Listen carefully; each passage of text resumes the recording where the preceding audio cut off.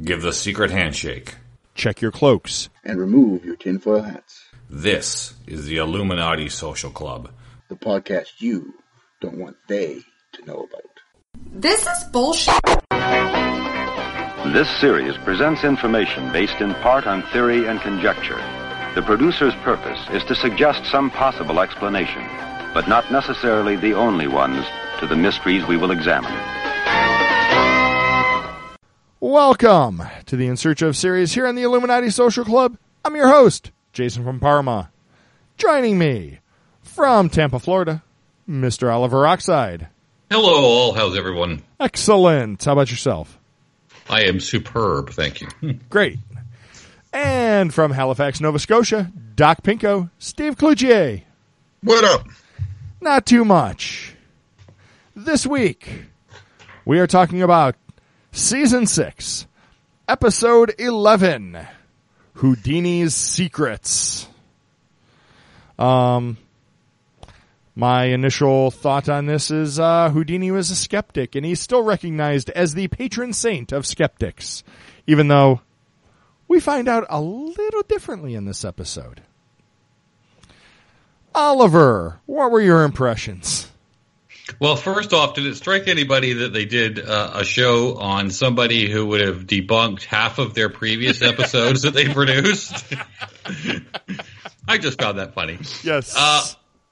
This episode made me very, very mad for about 12 minutes. Mm-hmm.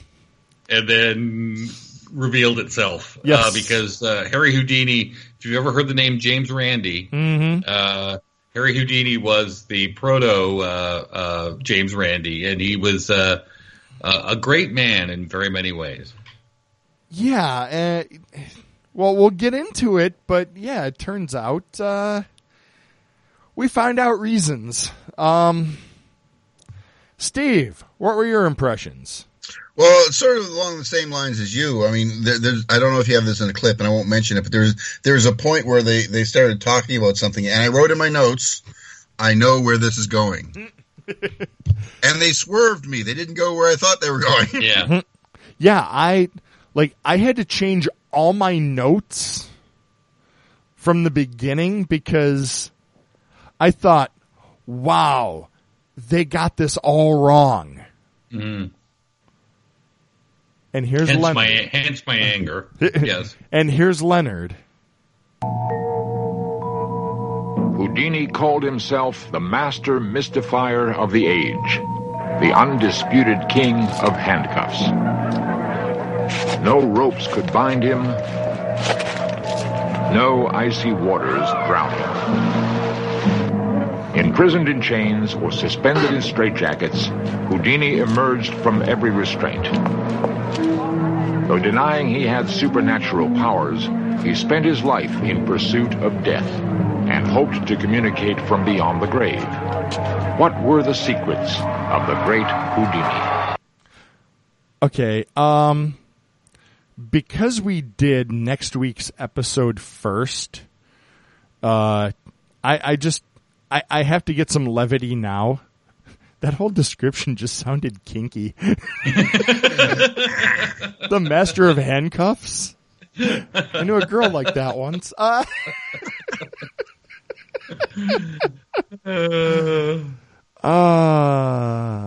So, sorry. I had to go there.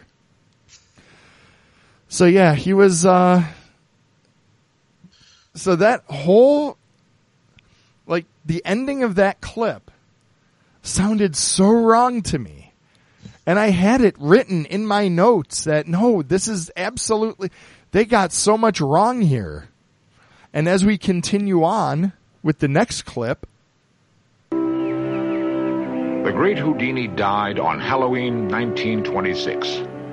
In death, he remains as enigmatic as he was in life.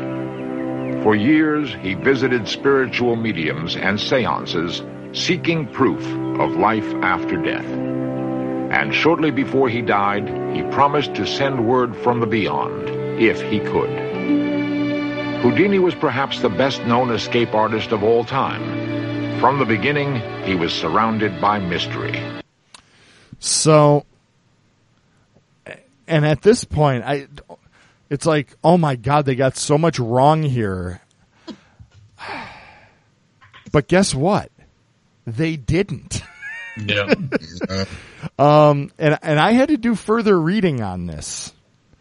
I did a few searches, and it turns out this is all correct. Because my initial thought was, no, he didn't visit psychics looking for, looking for a path to the afterlife or something like that. He was looking to debunk them. Mm-hmm. But no. That would come later. This is interesting. So yeah. So he was he was fascinated by magic, sleight of hand, card tricks, and he learned to escape real handcuffs, which that's really cool. But it didn't impress people, even though he was like, he would have. Well, actually, what happened was he would get the police. He would offer police officers $100 if he couldn't escape their cuffs. And then he found the straitjacket after seeing someone in an asylum struggling to get out of it. So he decided that struggling in a straitjacket would be a good act. And I know how it's done. All you have to do is hold your elbows out a little more than normal when you put a straitjacket on, and then it leaves enough slack to where you could actually take it off. So, anyone have anything else to add? Yeah, well, you bring this up now, and one of the great things about Houdini, the spoiler alert, people, anybody who does this kind of thing, and he was the first one to make this, he was the kind of the author of this. If you see anybody do these kind of tricks, mm-hmm. they're out even before they're put in any kind of peril. Oh yeah. They're out. They're out already. There is a video out there. I'll put a link to it. It's Brian Brushwood. He does like this whole like college tour thing where he talks about cheats, cons, swindlers, and it's something like that. And he actually does he explains like how, and he goes into like the woo and stuff like that. But then he also goes into like how some of these famous tricks are done. Well, one of the things that Houdini was very big on, and this was an actual quote, he said, "I would never do anything that was more dangerous than me sitting in my living room." Because he felt that he was making if he was truly in danger, he was making the audience complicit in basically an attempted suicide. Yeah. So I know this sounds really funny, but for a magician, he had ethics. I know that sounds weird, but that's one of the things.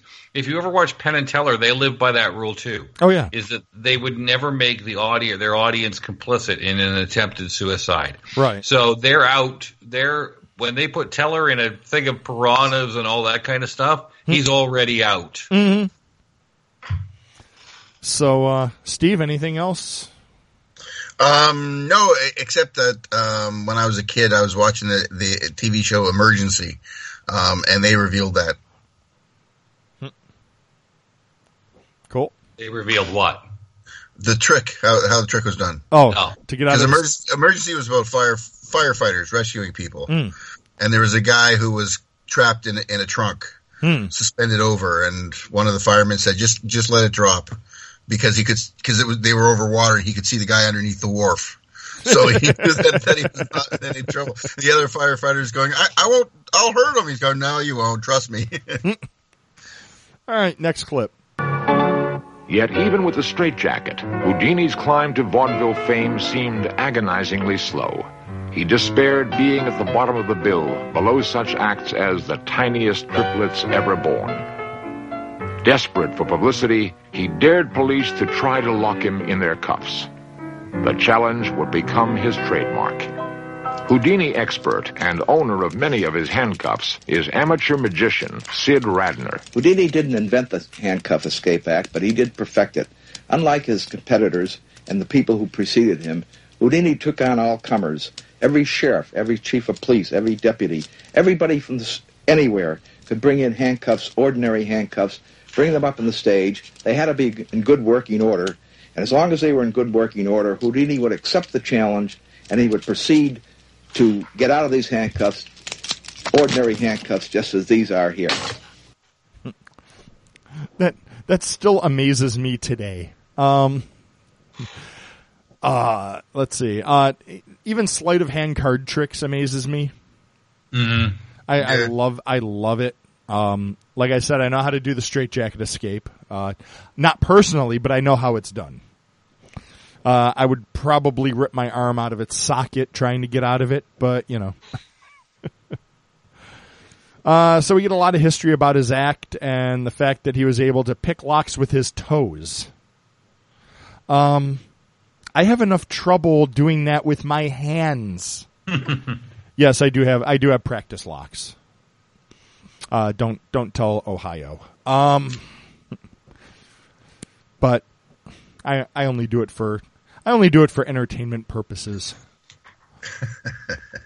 Much like the handcuffs. Okay. Mm-hmm. Wow. Wow, it took me a second there. You brought it up. I'm just going with the flow. Oh, and he would dislocate his joints to get out of tight situations. That just sounds painful.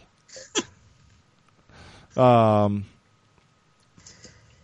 his first time attempting Buried Alive, I didn't realize this. He did it without a casket. That wasn't smart. No. The weight of the earth nearly killed him, and he passed out after his hand broke through the dirt. It took several of his crew to pull him out. So that's fun. He said he would never do that trick again. No, I think that's where his ethos came from, was after that one. Yeah, he did it twice more. I think once in a casket and then once in a custom box that he had built.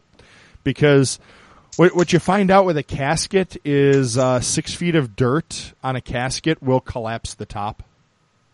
Like the shell, it won't break through, but it will bow it. Yeah.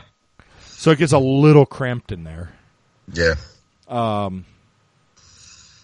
So shall I move on to the next clip? Some were so amazed by Houdini's prowess, they were sure he possessed paranormal abilities. Magic expert Walter Gibson discussed this issue with Houdini during their friendship in the 1920s. The question has been raised about Houdini's approach to the supernatural. Many thought that he had mediumistic powers himself, and that he didn't want to advertise that fact, so he simply pretended that his escapes were normal things. So they thought that the reason that he enclosed himself in a cabinet was to get the darkness that would bring spirit aid, and that he actually would dematerialize from some of these contraptions in which he'd been placed.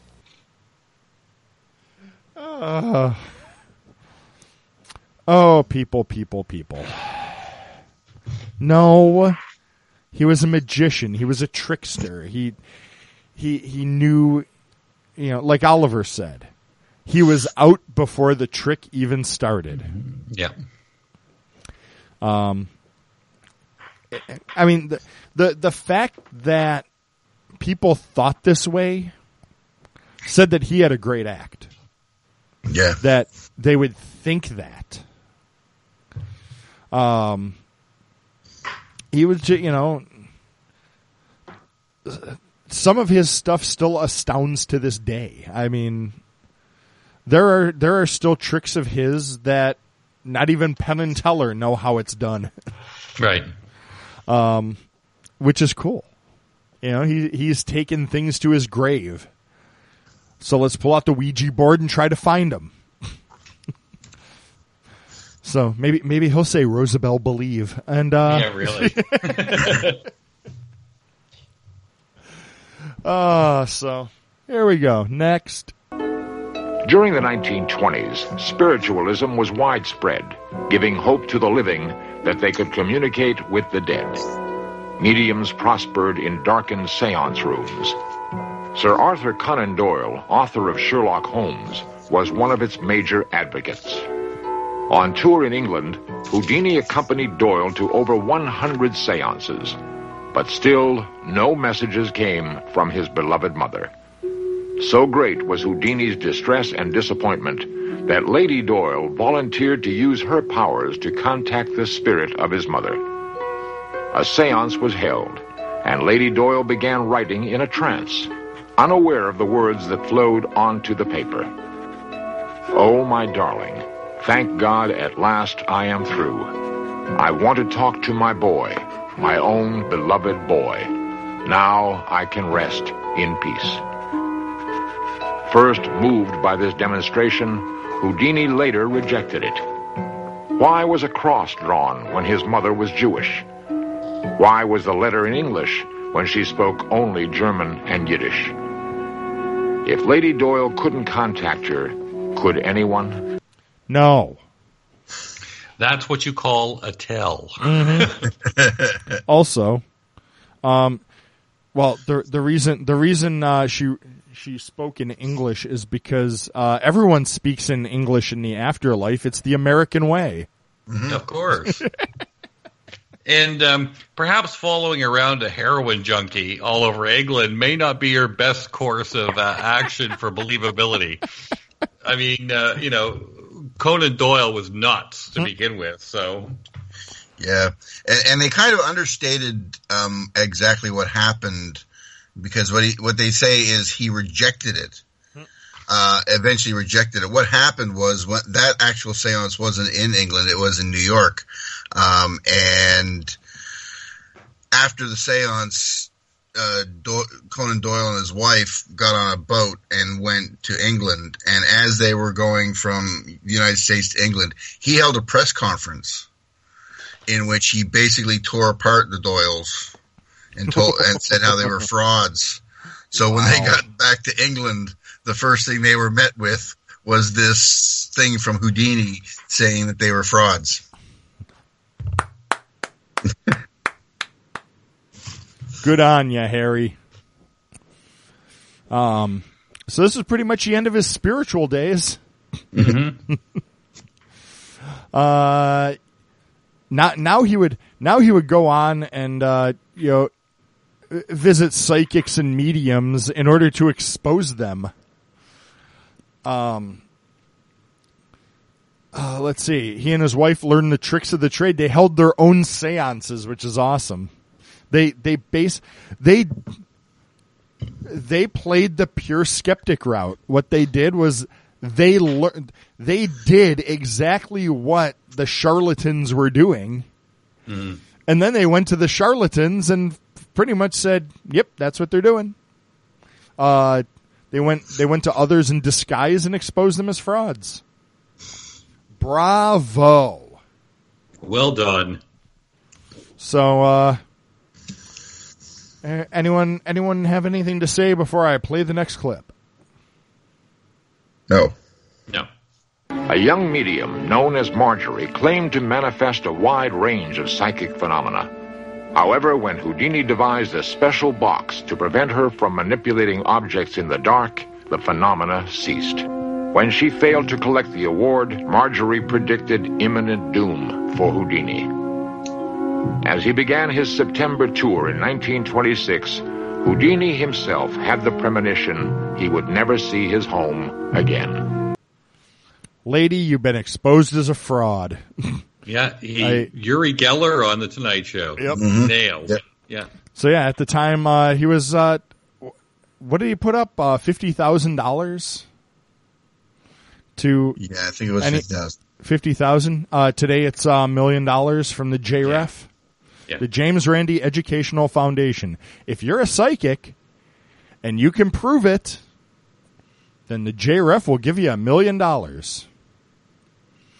Harry Houdini would die on Halloween night, 1926, of not of a trick, but of peritonitis. Thank Tony Curtis for that one. That little bit of myth making. Mm-hmm.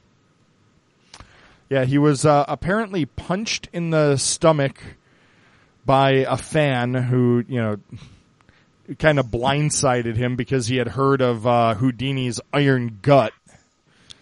Houdini wasn't prepared and basically ended up with a ruptured appendix and peritonitis and died on Halloween. So now we learn about Houdini's quest to escape the afterlife.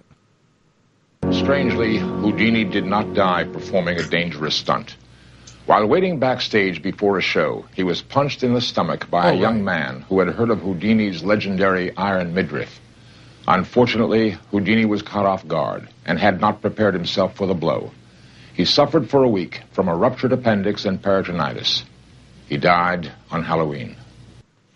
Okay, so I got that a little out of order. I forgot what. Okay. So apparently Bess tried for 10 years. That's his wife, by the way. I don't think we mentioned that. No. Bess tried for 10 years to hold seances to find Houdini, but the words Rosabelle believe were never spoken. There was one psychic who claimed to have gotten the message, but as a good skeptic, she realized that there were ways he could have found out what the message was. So, can I just point out that this is one flaw in Houdini? What's that? He picked a code word that is important to him and his wife. Mm-hmm. Like that would be easy that would be a kind of an easy thing to guess. Right. Right. He should have picked something, that nobody would have been able to guess. Like Pinocchio banana or something like that. Yeah. Right. Exactly. Okay. I have a little aside here. I used to have a little slip of paper in my wallet with a phrase on it. I can't remember what the phrase is now. So I'll be surprised. And this was for in case I ever went back in time to talk to me or anyone claiming to be me, they would have to find this slip of paper and tell me what was on it. It was an experiment. I never. I can't believe you're telling people this in public. I never came up to myself and told myself those words. Oh, I see. Okay. But what happens if it happens now? Well, then I'll be reminded of what those words are. Will you be able to remember it? Probably. I'll know it if I heard it. Okay. All right. It's absurd. All I know is it was a very absurd phrase. Okay. My head hurts.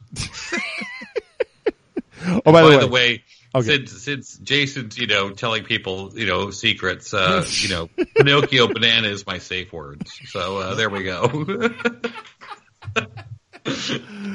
By the way, I misspoke there. The psychic that got the message, that claimed to have gotten the message, she believed that he could have learned the phrase in non-supernatural ways. So yeah, it's a cold read kind of thing. Yeah. All right. Final clip. Guessing their wedding song. Or like guessing their wedding song. Come on now. Mm-hmm. Or like answering security questions on your bank website. Yeah. Pinocchio banana. I'm writing that down now. Where do you bank, Oliver? All right, final clip. Although Houdini's will specified that all his illusions and theatrical props be destroyed after his brother's death, Many of them have survived in private collections. At the Houdini Hall of Fame in Niagara Falls, Canada, 2 of his challenges still wait to be met. He was unmoored. Since his death more than 50 years ago, no other magician has exactly duplicated his escape from the water torture cell. And within this envelope is a secret code. So far, no medium has come forth with the precise code words to prove communication with the dead. No one could be more pleased that the challenges continue than the great Houdini. Okay, that's classic, that he left the envelope with the code. Yeah. Now, I don't know if the museum's still open in Niagara Falls. But one thing, can I just mention this before we go? Sure. Because no one else has mentioned it. Yes. What the hell was Leonard wearing? I know. Was it cape? Was it? Yeah, was he like trying to be Jack Cassidy or something? Like, I mean, it was just... Leonard the Magician. Oh, God. The great...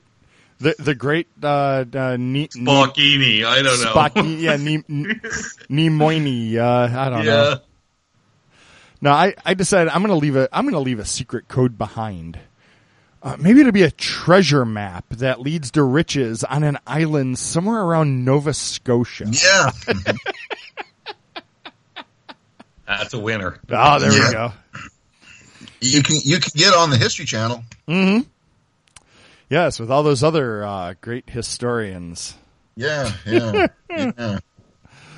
So I'm not saying it's aliens, but it's aliens. I have come to the end of my notes. Gentlemen, anything else to add before we wrap this one up? I'm good. Can I just point out that they did showed some of the movies that he did? And can I just point out that he was in an early version of Encino Man? Really? Didn't you notice that clip? One of the clips where he was talking about reincarnation. Oh, and he was a guy who was frozen in the ice and came back. I wrote down Encino Man.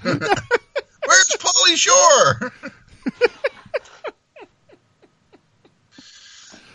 On that note, Oliver, tell people where they can find you out there. You can find me on Twitter at Oliver Rockside. Steve. You can find me on Twitter at Doc Pinko. You can find me at Alien CG, and you can find this podcast at Illuminati Pod. Ladies and gentlemen, I'm receiving a message. It's a message from Houdini. He's saying, "No, you idiot! You can't communicate from the afterlife. Get a real job." Have a good week, everyone. Toodles, kids. See ya.